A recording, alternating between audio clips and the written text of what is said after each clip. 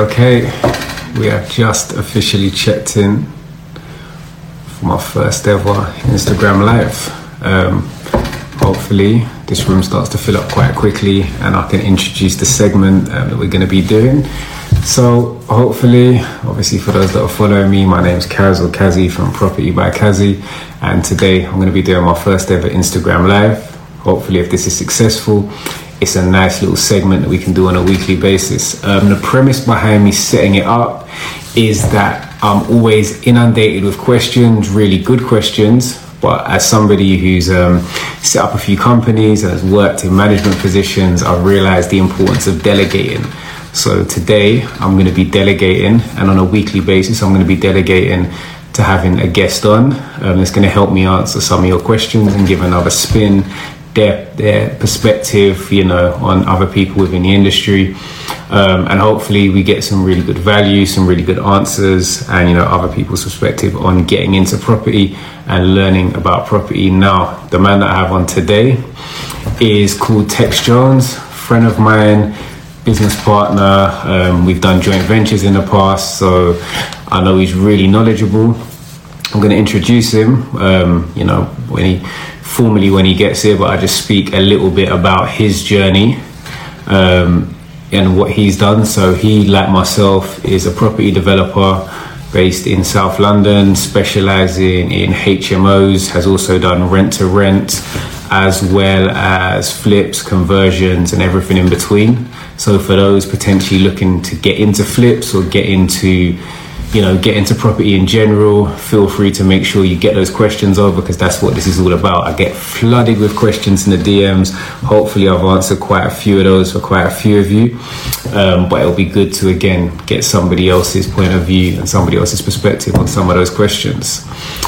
I think as well, having quite a lot of questions, let's really utilize this resource, because people charge for their time at the end of the day, and this is going to be free time, free advice, free gems that we're hopefully dropping on you guys. So he will be with us at around 5 past. I'm seeing a few, we've got 60 people in here now, seeing some people that I've engaged with in the past. London Property Mum, hello, hi, good to see you in here. London Property Mum has actually got a live later on today, so check her out if you haven't already. She's doing a lot of good things in property.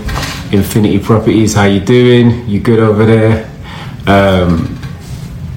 So can I record this? I'm gonna try it. For those who know me, I'm not the best with technology, but I think I'm currently recording it, and I've been told if I stay under an hour, that I can re-upload it. Is that right? Can somebody let me know? Actually, do you know what? I've been talking for a long time. Can someone let me know if they can actually hear me? I'm scrolling through the comments, but yeah, can you actually hear me?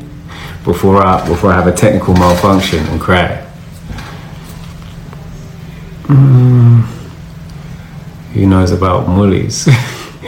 That's funny. I do. Actually, shout out Shah as well, the owner of Mullies. Good guy. Good guy. He actually shared office space in the past. Okay, you can hear. That's amazing. So like I said, tech should be on. So feel free to get those questions over. Don't have any yet, but hopefully we've got some really good questions. I know loads of people have been asking and do ask all the time, about whether it's getting into the industry, people's journeys, how they got into the industry, potentially, what people have found hard, what they found easy, what works for them. But over the course of the next, let me say, to be honest, for the next 12 weeks, I've got back-to-back lives booked up. So I've got lives with a property accountant, 2 brokers, another investor, a conveyancing solicitor, the winner of The Apprentice, of the last Apprentice series, local agents, people that do rent to rent and have also moved out of London for slightly lower, initial capital requirements. Because a lot of people ask, I've got X amount of money, how can I get involved in property if it's not in London? And for me, I've always operated in London, but we're going to have somebody on, Luke from iRent Properties, is going to be on in a couple of weeks as well, so hopefully he can really help with some questions. Make sure as well you tell your friends, because I know a few people are going to miss this. Everyone's saying, can I save it? But you got to be here. You've got to be here right now. Let's get this room full. I'm going to be doing this every week, taking an hour out of my time. So get your friends in, tell a friend to tell a friend, and get them all in here. Mr. Jones told me 5 past. So do we believe that he's going to be here? Also, Tex Jones is a couple of followers away from 3,000 followers, and he's been putting out really good content. For those who are not already following him, make sure you head over to his page, give him a follow. I'm sure we can get him to the 3,000 by the end of this live as well.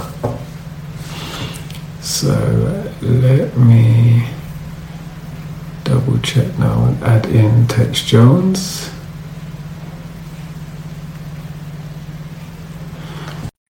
Quest.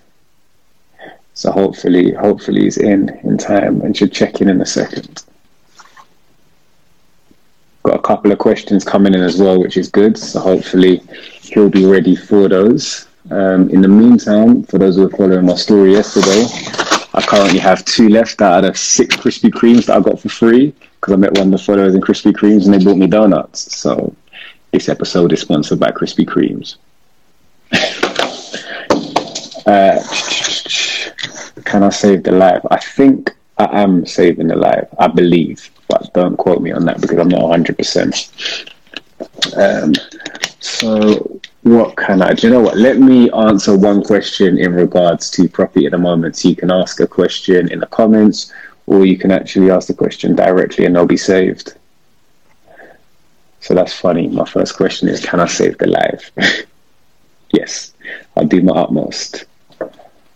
Do not know where this boy is. He's going to abandon me. So my whole premise was to get other people to ask the questions. However, to answer the questions, but he just left me to have to deal with it myself. So let's hope that he gives us his time very shortly. Let's see what. I don't know. What can I catch, but I can't throw? I don't know. Can you answer that for me, James? I like a riddle. Can anyone else answer that? What can you catch but you can't throw? He says gone fuzzy. Is it come back or am I good?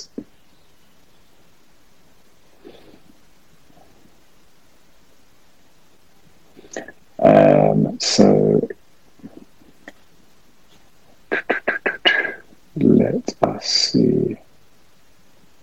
Just gonna try and add text again.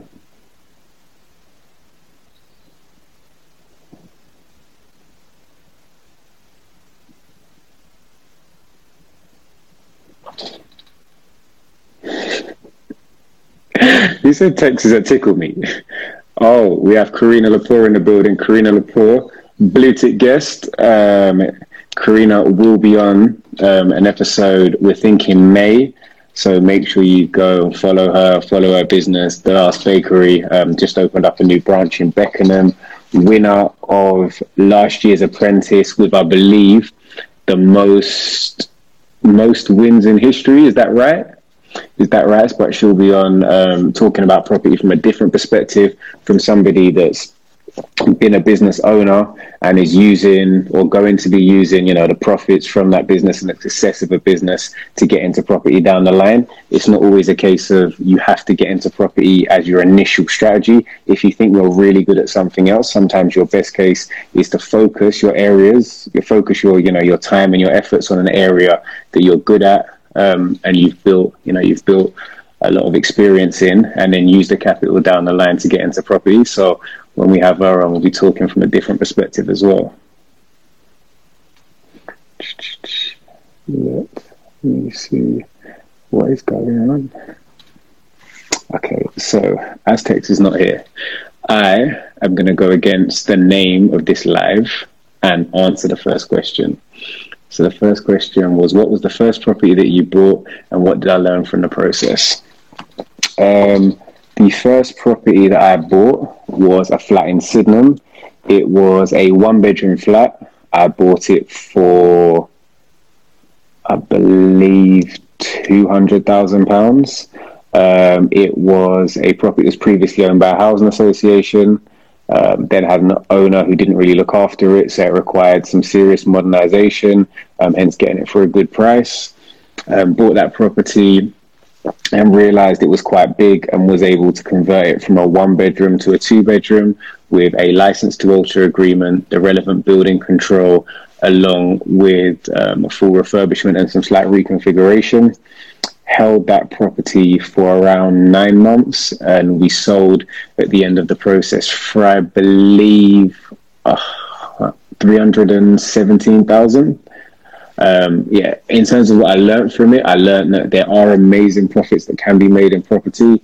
I learned that one thing I learned that I always say, and I've said so many times, I think I've said every time I've gone live or done a podcast or had any sort of involvement, was that you don't make necessarily your money when you sell. I always kind of knew what it could sell for, subject to the job being done well.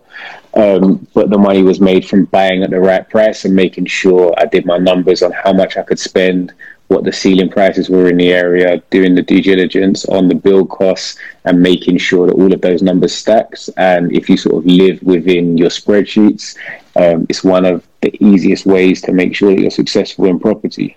Alfred, how we do? Alfred, why are you not booked in for a live, Alfred? This is a very serious question. You, sir, should be booked in for a live very soon. I'm going to be DMing you after this and confirming the date. Can you confirm that you're going to be involved? Ooh, I have to zoom in. My eyes are getting bad. This is a long question. How did you work your ways to becoming a full-time developer?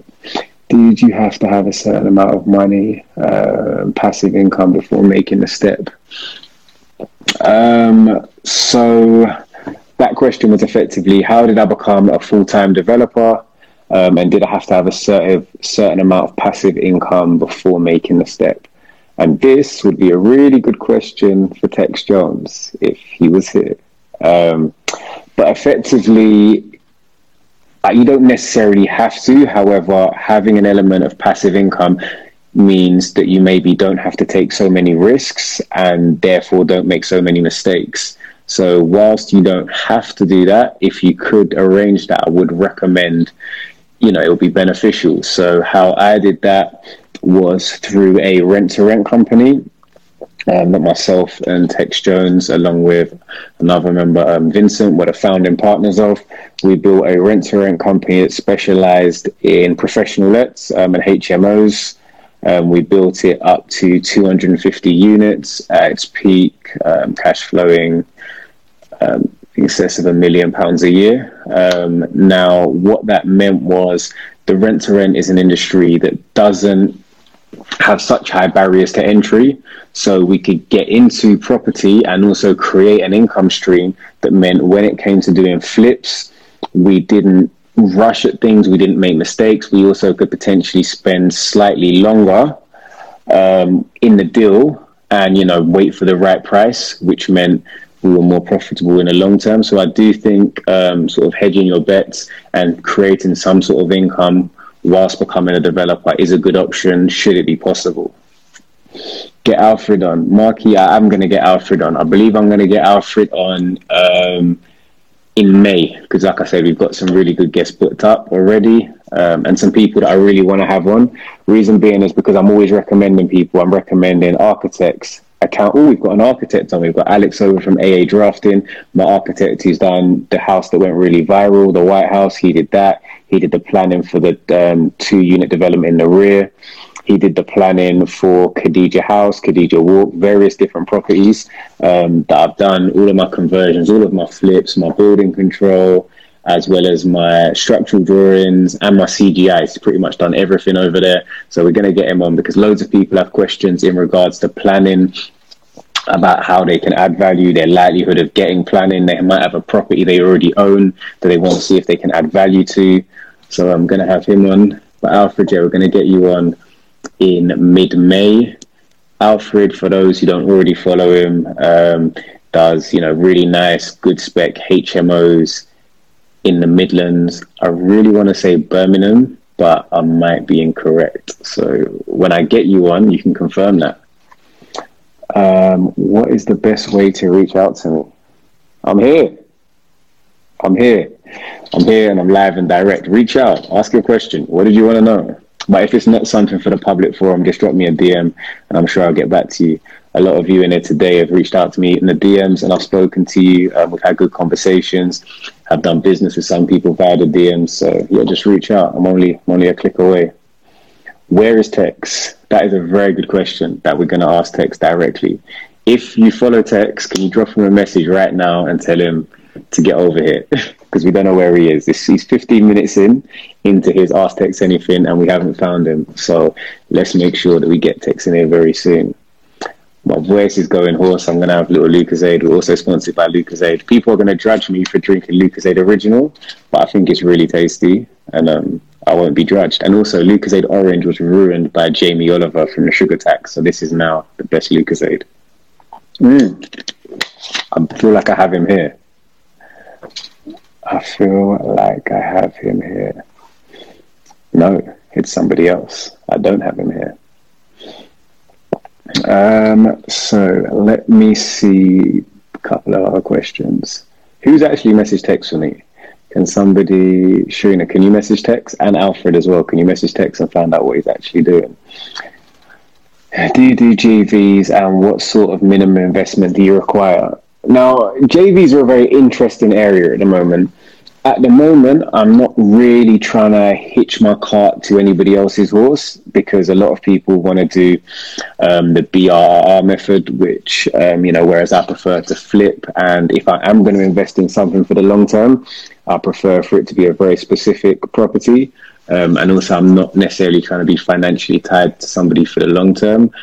However, how I tend to do JVs, and the ones that have materialized recently, will be where potentially somebody has an asset. Maybe it's their family home, maybe it's something they inherited, with a lot of potential to add value, but maybe don't have the expertise or the capital to really maximize the value of the asset. So what they will do is they will put the asset in, and I'll bring the expertise and the finance to develop the property or the land or whatever the asset is, or if it's a commercial premises, and then we would take a current market valuation. I would confirm how much I'm putting in regards to capital, and we would then have a profit share agreement of what it exceeds, but the sum of those two figures. But in terms of just joint ventures for flips and active sites that are found on the market or through auction, I tend to take more passive investment from a JV. So what I would do is, you wouldn't necessarily be a joint venture partner, you'd be more of an investor. So you would invest a sum of capital, and you would get a fixed return over a 12-month period. Best property to get into as a beginner? That's a very broad question. Oh, ladies and gentlemen, I believe we have the man, the legend, Tex Jones, should be entering the building very shortly. Can we, get some hype, get those love hearts going, because we have you, sir. There he is. Excuse me. This is the phone I should be on live with right now, and it's God knows what it's up to. So I had to get another phone and join. Okay. And that they always say I have to blame too many project photos. I don't know. You're too busy as a developer. Do you know what? I haven't reached that level yet, but I hope one day I do reach the level in which I'm too busy as a developer to come into my own, my own life. But as I've warmed the crowds, we're on 100+ now. People within the audience, that are viewing, that have logged in to see you. I've already kind of gave them a brief overview of you. So for those just joining now, I'll just update things to say this segment is called Ask Somebody Else. I get asked so many questions on a daily basis, but what I've also realized is I have a network of amazing people around me that know so much. Some people loads know more, so many different things, that I want to get them involved so we can get different perspectives on property. Tex Jones from JRE Real Estate. If you're not following those two pages, make sure you follow them. They're putting out some great content. He's a property developer based in South London. From my understanding, he specializes in HMOs, conversions, also has a rent-to-rent brand, as well as doing some land deals, planning gain, and everything in between when it comes to property. I need to use that 5G. I'm working on it. I don't know if I have 5G, but this is Tex Jones. So my first question to you on ask somebody else, is let me ask you, Tex Jones, can you tell the people about yourself? Hey guys, so my name is Tex Jones, as Kaz has introduced me. I'm a property developer and investor based in Southeast London, and my main focus is luxury HMOs, conversions to flats. So been in the game since 2014, and I know Kazim through mutual friend, and we've also worked together, had long-running business together in property where we focus on HMOs. And we've always, one thing about me, I've always thought about the importance of brand and how, building brands that live beyond you as an individual. So background is, in terms of education, is business management. I went abroad. I lived in West Africa for 2 years, Republic of Benin, working in manufacturing. I came back, did a master's in operations and logistics. So my plan has always been to be in property, but as a landlord, never knew you could do property full time. People around me were landlords, so I thought, that's a long-term retirement plan. Buy a property every 5 years, say. But through networking, like we're doing now, opened my mind up, met new people, had conversations. I ended up getting a job with a large development company. Left my grad job after 12 months. Took that on, and then there kind of opened my world to large scale development, which is what I want to do long term. But how to structure deals using institutional finance. These are deals ranging from 60 million and up to 190 million, PRS schemes, which are much larger than what I'm doing now. But I still apply the same ethics and ethos to my smaller deals in terms of my planning, systemization, delivery, quality of delivery. The same ethics dealing with institutional investors. I apply the same systems and processes dealing with my investors in terms of reporting monthly, they get quarterly updates. So you know this, Kaz, that I am very much, to my own detriment, I'm thinking big scale. Which is good. We like that. We like that. There's a balance, because for some people that obviously don't know our relationship, we had a business that we ran for a long time together, and we both have very different skill sets. So one thing I would say to take away is that I'm somebody who thinks very much about the here and now, what we can do now, what's immediately achievable with our current asset level, our current information that we have available, and I'm very good at action in short-term plans. Now, Tex Jones has really big goals and really big plans, but having two people that have different skill sets a lot of the time allows you to mesh those and maximize for the best results. So definitely a takeaway, I think, even if it's not a business partner, but somebody who becomes a sounding board, so you can call each other out when you're doing things wrong, or you can help to push people when maybe somebody isn't as confident in a specific area. So I definitely think making sure, whether it's a business partner, whether it's networking, just whether it's having somebody that's going to hold you accountable in property is really, really, really good. Yeah. So, knowing over the past, so I was saying to another business partner that this whole pandemic, it's been trying, it's been testing, but over 6 years, 6+ years in business, you become, you grow stamina. You get stamina for, a lot of people on the outside will look in and think, how do you cope, with so many moving parts? But it's a natural progression. And I've learned, I know what my shortfallings are, and I have business partners that cover those, and I know what my strengths are, and I lean into those. And teaming up, I wouldn't be where I am today without leveraging, support of others. I'm a big thinker, but that needs, cohesive movement with a team. Amazing. And you touched on some things in your intro that I really liked, that I think I've seen some questions about, and I'm going to pick at them. And I think because somebody was late, I'm not going to name any names, but someone was a little bit late. What we're going to do is we're going to have some in-depth questions, and I'm going to give you some quick fire bits as well from what I've seen in the comments. But if you can, guys, use the comment section at the bottom so the comments get pinned so they're easier to find. If you put them in the chat, I've got to scroll up and through, and so it makes that a bit more difficult. So if you can. But one thing that I like that you spoke about was your work background prior to getting into property. Now, you worked in a large, how would you describe where you worked? as your last role before being? So I worked. So I think both all my work experience post grad. So after a uni undergrad, working in manufacturing, helping set up. So a lot of my roles I've been in is building teams. So that's given me a lot of exposure. So the manufacturing role, having to even learn a new language, working with that, looking relatively young and trying to manage people that are well established in their roles and coming in at middle management level. That whole experience, getting people's buy-in, really. You can't achieve, even our painters and decorators, if they want to down tools tomorrow, we've been there.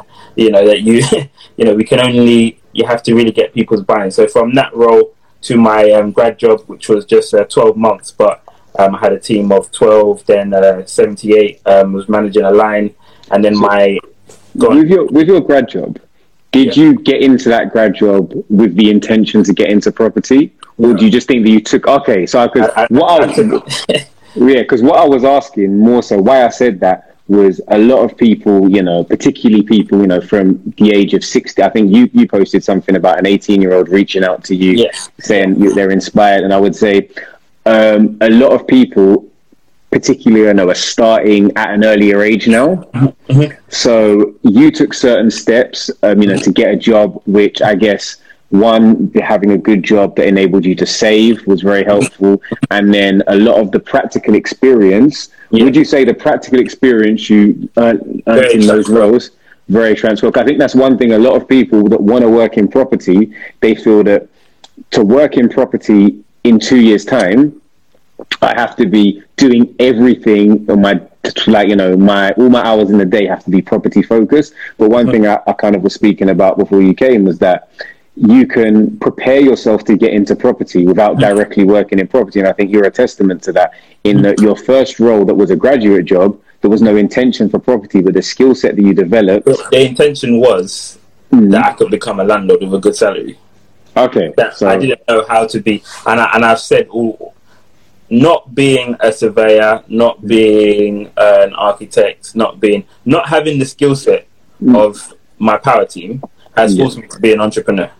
So you sit at the table as an entrepreneur developer, and you understand 10% of the architect. You understand, not to say I do know, I do know the odd accountant that's a developer and the odd architect that's a developer. But in the grand scheme of things, if we look at our power teams, they deal with developers all day in, day out, but rarely get into property.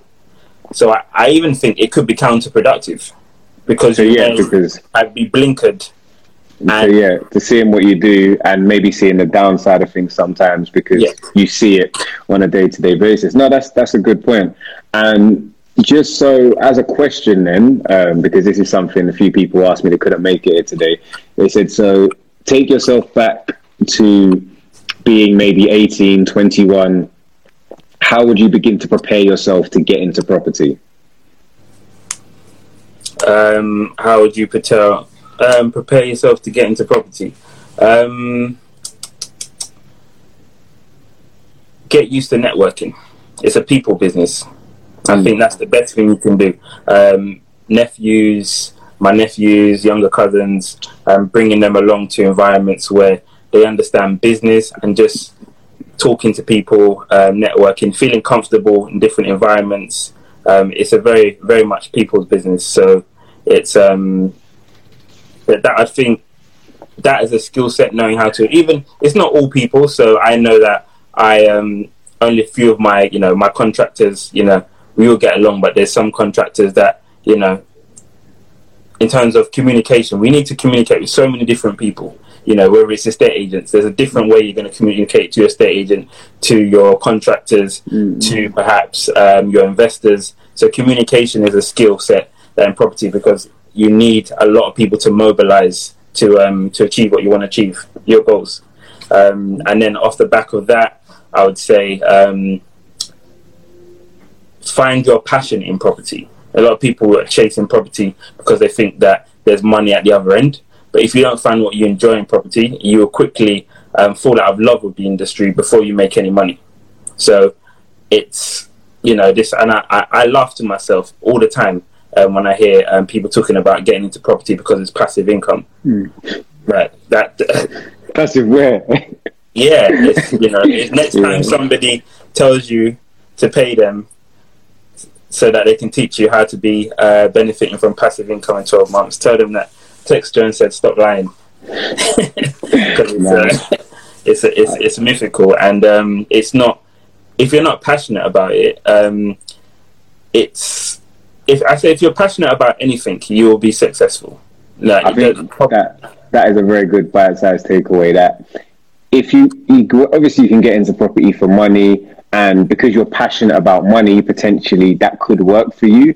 But if you don't find a passion point or something that motivates you to get out of bed, go and get it, make the phone calls when the phone calls are difficult, liaise with the builders when they're awkward, call the agents when they don't want to hear from you, do your paperwork to make sure your lending application is going to be accepted. If you don't have the passion that's going to motivate you to do those things, you're going to struggle in the long term. So I think you really do need to find your why in property. So whether that's something that's motivating you, whether it's the money, whether it's the design, what it is, but find something that's motivating you within property to really, really be a success in it. So I'm going to give you a couple of questions now from the comments. So, okay, so this would be probably down to just your opinion, but a quick answer. So someone's question was, best place to buy in London for a first-time buyer?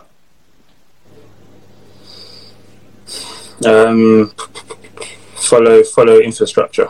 So where's Crossrail 1 going? Where's Crossrail 2 going? Follow the money.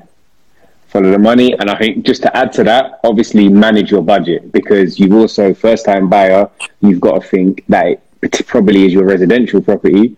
So there is obviously the investment element, but also consider what do you need from that property, because there's no point following the money, but it's somewhere that you're going to have to maybe sell within a very short space of time because it's not going to meet your family needs. However, I think, I always say, and it's something that we've always kind of had as a really sort of cornerstone of what we do when investing is, follow the infrastructure and follow the money, because it's going to have Westfield, look where they're plowing millions of pounds. Exactly that. So next question for you.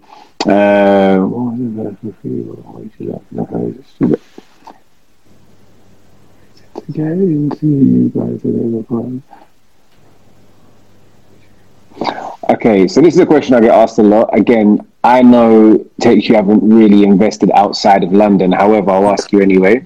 So I'm 22. I'm wanting to get into buy-to-lets with my partner, possibly a bit further up north as the property prices are cheaper. What do you think? Good or bad idea? Go a different route? Yeah, I would. I think it's always nice to invest at home, but not to the detriment of him getting going. That's in a nutshell. If it means that investing, doing anything, it's like exercising a muscle. If you become used to working with £100,000 property, when you come closer to home, it's just different numbers. So if you can get going, why wait another 2-3 years? There are areas I only invest in areas that personally I feel quite passionate about. I feel exciting, and outside of London, if I'm honest, it'll probably be Birmingham and Manchester, because I've been to those cities. I'd live there. There are other cities, and I guess that's just on my own personal experience. I'm sure people go to other cities and find other things interesting. So that's, I have to also think about that, because again, it's not just a numbers game for me personally. I need to also feel, connected to the area, even the type of properties. You've seen the type of properties I buy. They've got curb appeal. I'm not just, again, looking at the ROI. They do make money naturally, because I'm buying well, but there's a number of other factors. Okay, fair. We've got Rory Kenny. Rory Kenny has asked, developments with planning. What type of finance do you use? That's just the end of the question. Finance, bridging, buy-to-lets, and private equity finance. So one thing that I've been able to do is in properties that I've got quite a bit of equity in, is second charges. So that's it's like a bridge, but it's not fixed to the actual property that I'm purchasing. So I'm able to, pay that off. Explain that one more time, because I think a lot of people might not be familiar with that process. So it's so assume you've got a buy-to-let property with 50%. So assume it's worth 200,000. Okay. Yeah. And you've got 100,000 mortgage on it. Yeah. So that traditionally you can have up to 75% loan to value. So on that property, I might take out, for example, I might get a £50,000 loan on that property. And then that will enable me to go and use that capital. I'm not then tied to, what project I can do that property. The lender knows that equity is in the property. It's all about, worst case scenario, if they have to repossess the property, can they chuck it in an auction, get their money out? They're not looking to make a profit. They just want to get their money out. And they've been doing this enough. They've done the numbers and they know that they'll be able to get their money out. So that's what a second charge is. It's or a further advance. So you keep your existing mortgage at that rate and then the additional mortgage, rather than doing a whole refinance. It can also be better because it's just the higher mortgage that you pay an increase loan to value interest rate. Yeah. Okay. Nice. Good answers. John, major property. By moving the kitchen to the living room without touching walls, do you still need to supply plans to certify that dyslexic is kicking in. That's dyslexia. I assume he's asking about when we do our 1 bed to 2 bed. 2 bed. Yeah, I touched on that earlier. Yeah, that's all subject to if it's a flat, you're going to have a lease.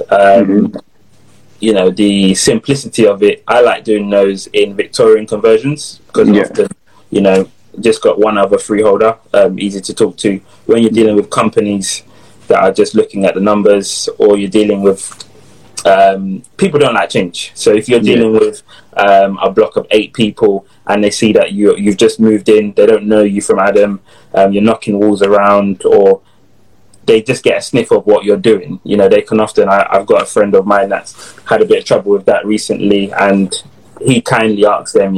He's even got share of freehold, so he sits on the board, and they just didn't want him to move the stuff around. Bit of information, because I think this is quite like both of our focuses in terms of what we've done.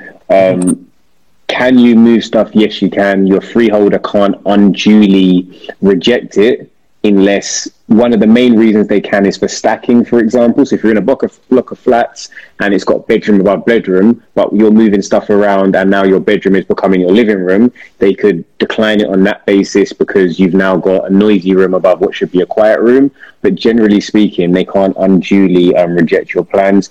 You will need to bear in mind that you could need a license to alter agreement. You could need building control, or you will need building control. But it's definitely doable, but you do need to bear in mind who your freeholder is. They could make it, although they can't, sort of unreasonably decline it, they could make it very expensive for you and maybe put costs in place that maybe would make the development not worth it. So I think having those conversations up front can be really beneficial. 100%. Yeah, F.22 asked, what is the Insta for your architect? It is AA Drafting. If you can't find it for any reason, drop me a message and I'll ping you his details. Actually, for recommendations that are passed through to him, you get a between 5 or 10% discount. If you mention that property by Kazi, one day I'm going to know how to do stuff like do this, and it's just going to say stuff here. But yeah, get in touch with him and he'll look after you. Just tell him I sent you. Oh, Alfred invests in Coventry, by the way, not Birmingham. Alfred invests in... Alfred almost took your spot today, Tex, He was this close.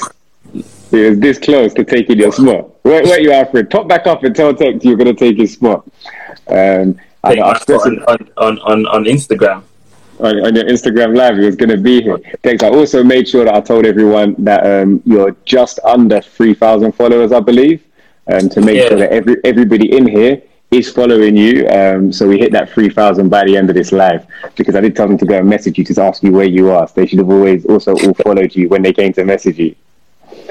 So I've just gone through the questions again. Let me go back. Okay, this is a good one for you, Tex, that I think a lot of the time also think that there's no silly questions. So whether or not it's an in-depth property question or a question that you just don't have a clue about, don't know if it's an easy question, a hard question, just throw them out there. So this question was, can you explain yield? Yield, yes, it's based on. So a lot of people look at it a little differently. In terms of my perspective of yield, that's capital return on capital left in a deal. So not necessarily capital employed. If I get most of my money out in 6 months, so it's on a annual percentage return. How many years does it take to get back my money? So if it takes me 4 years to get back my money, then quick maths, that would be a 25% return. If it takes me 5 years, that would be a 20% yield. I hope that makes sense. So if using figures, if I bought a property for £100,000 cash, and my rent, it's highly unlikely using kind of round numbers here, but if my rent was grossing, could potentially a HMO grossing 25 grand a year, I'd have a gross yield of 25%, basically. If it was getting 20,000 a year, the gross yield of 20%, and so forth. But again, that's all based on if you're buying it cash, if you're just looking at your return effectively on your money. Okay. Same numbers if you were buying a £400,000 house and you put 100k in, and you had £300,000 mortgage, basically. Okay, amazing. So somebody else has asked, if you were starting out or you hadn't got into property yet, and you had, I'll give you some figures because people throw me these figures all the time. Yeah. If you had 40k, 80k, and 150k, what would you do in each of those scenarios? Let's say, just for argument's sake, for clarity, that you have reasonable credit and you're earning the UK average salary of 25,000 a year. I would probably in all of those scenarios get a good value residential, to stretch a residential which is what I did essentially. I didn't have my residential. The deposit on my residential was 12k. It was 120,000, and it was worth 180. Exactly. So there you go. Exactly that. Buy well and also maximize what you have. So if you have, maybe you don't have the largest deposit, or you don't have the highest salary at the point in time to leverage the money you have. If you have a great experience in property, leverage that to find yourself a great deal. Get on the ladder. Off the back of that, you said you've bought a property for 120,000.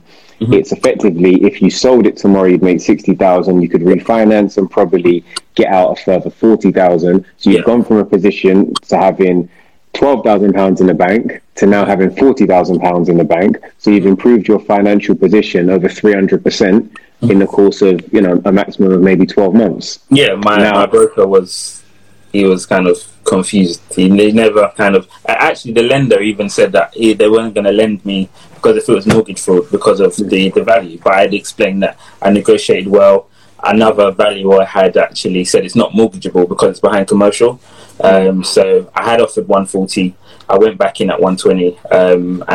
So that's the property I've been able to get second charge on, and also got consent to let after 12 months. So it's actually rented out. Which is amazing, which means it's cash flowing, it's increased equity. So yeah, really good overall. Quick question again, we're going to try and wrap up just before 7 because I was told in my DMs if we do this for less than an hour that I can save it apparently, and you can then watch it back if you've missed it. So a quick question from the London property mum, any tips from purchasing at auction? Tips for purchasing? I don't personally purchase at auction just because it doesn't. I like strategy. I like to go in. I like to leverage existing contacts. Tips: perhaps try to buy before the auction. It's with the one property that kind of we've got was we're on Homes with the Hammer together. But aside from that, I think I like compounding and the benefits of relationships. You go to an auction, you buy one property, you buy from an estate agent, you might buy 10 properties through that transaction. The compounding effect of that relationship. So tips, I'd just say make sure you do your due diligence. My neighbour across the road bought a property for 150,000, should have been worth 300,000. She asked me to actually, if I can do the kitchen. I looked at the property, and I was a bit nervous to tell her that I know the property doesn't have planning and it needs to be taken down. But I told her in the end it had already been put forward to me by a relationship for an agent. And she literally bought land. The auction title, the auction lot had been changed to land from 3-bedroom house just the day before the auction. I just advised her to just walk away because she essentially just bought land and she has to take the property down. So it's a risky game, but go in with somebody that's bought at auction before, not for your first property, I'd say, and know your numbers. I think to add to that, despite the fact I'm supposed to be just asking questions, I like to talk. Auction properties, make sure you check the addendums. Tex just mentioned the addendums, which means edits to the auction description, often made a day before. Employ and pay for services, so pay for a solicitor to do the due diligence on the property, read the legal pack back to front, really understanding, because at the end of the day, there's a lot of, there may be distress sales in auctions, but there's also, as Tex Jones just mentioned, a lot of properties that are being sold that have issues, and you're buying issues. And if you're just buying it because it's cheap and you don't know the value of those issues, you could be completely overvaluing a property, as you mentioned, the issue with your friend. But I hope she managed to get things sorted there in the long term. Just scrolling back through, because I'd love to ask these questions in the comment section. So, okay, very quickly, couple quick. Gang, imagine this is an OCR. What were the exam boards called? OCR was one, right? I feel like it was. OCR, it's only a very brief 2-mark question, nothing too in-depth. Where do you see property in 5 to 7 years' time, prices and situation? Do you think COVID will change things like retail development, etc.? 5 to 7 years' time? We're in a city that, think about the world. London, the heritage that London has, it has corrections, but you zoom out far enough, and the trajectory is just going in one direction. You think about how wealth has travelled around the world, from maybe Russia to the Middle East to China. As people no longer want to park their money in London, there's another middle class or, billionaires rising in another nation that are looking to park their money in London. London is a safe haven for wealthy people. And I think us that are investing in the suburbs of London, we're only going to continue rising with the tide. So I think even Birmingham, Manchester and other areas, the UK in general is... it's on the world stage. It's going to remain on the world stage. I remember when we found out about Brexit, we were together. It was a shock to the system, but people will just adapt. And I think London, if you don't want to invest in London, he will. I definitely think so. I think what you said hit the nail on the head to start with. You see, if you look, very closely, you see this. If you pull it back, you see this. So long term, in where we are in 5 to 7 years' time, how we'll be looking at COVID. I remember talking to people that bought property in 2008, just after the recession, that wished that had exchanged already and wished they could give the property back. That same property that they bought for £250,000 with the same development they were always planning on doing, that they wished they were actually considering letting their 10% deposit go of the 25,000. The asset is now worth over $1 million 10 years down the line, so it's quadrupled in value. Obviously there's been development and added value there. However,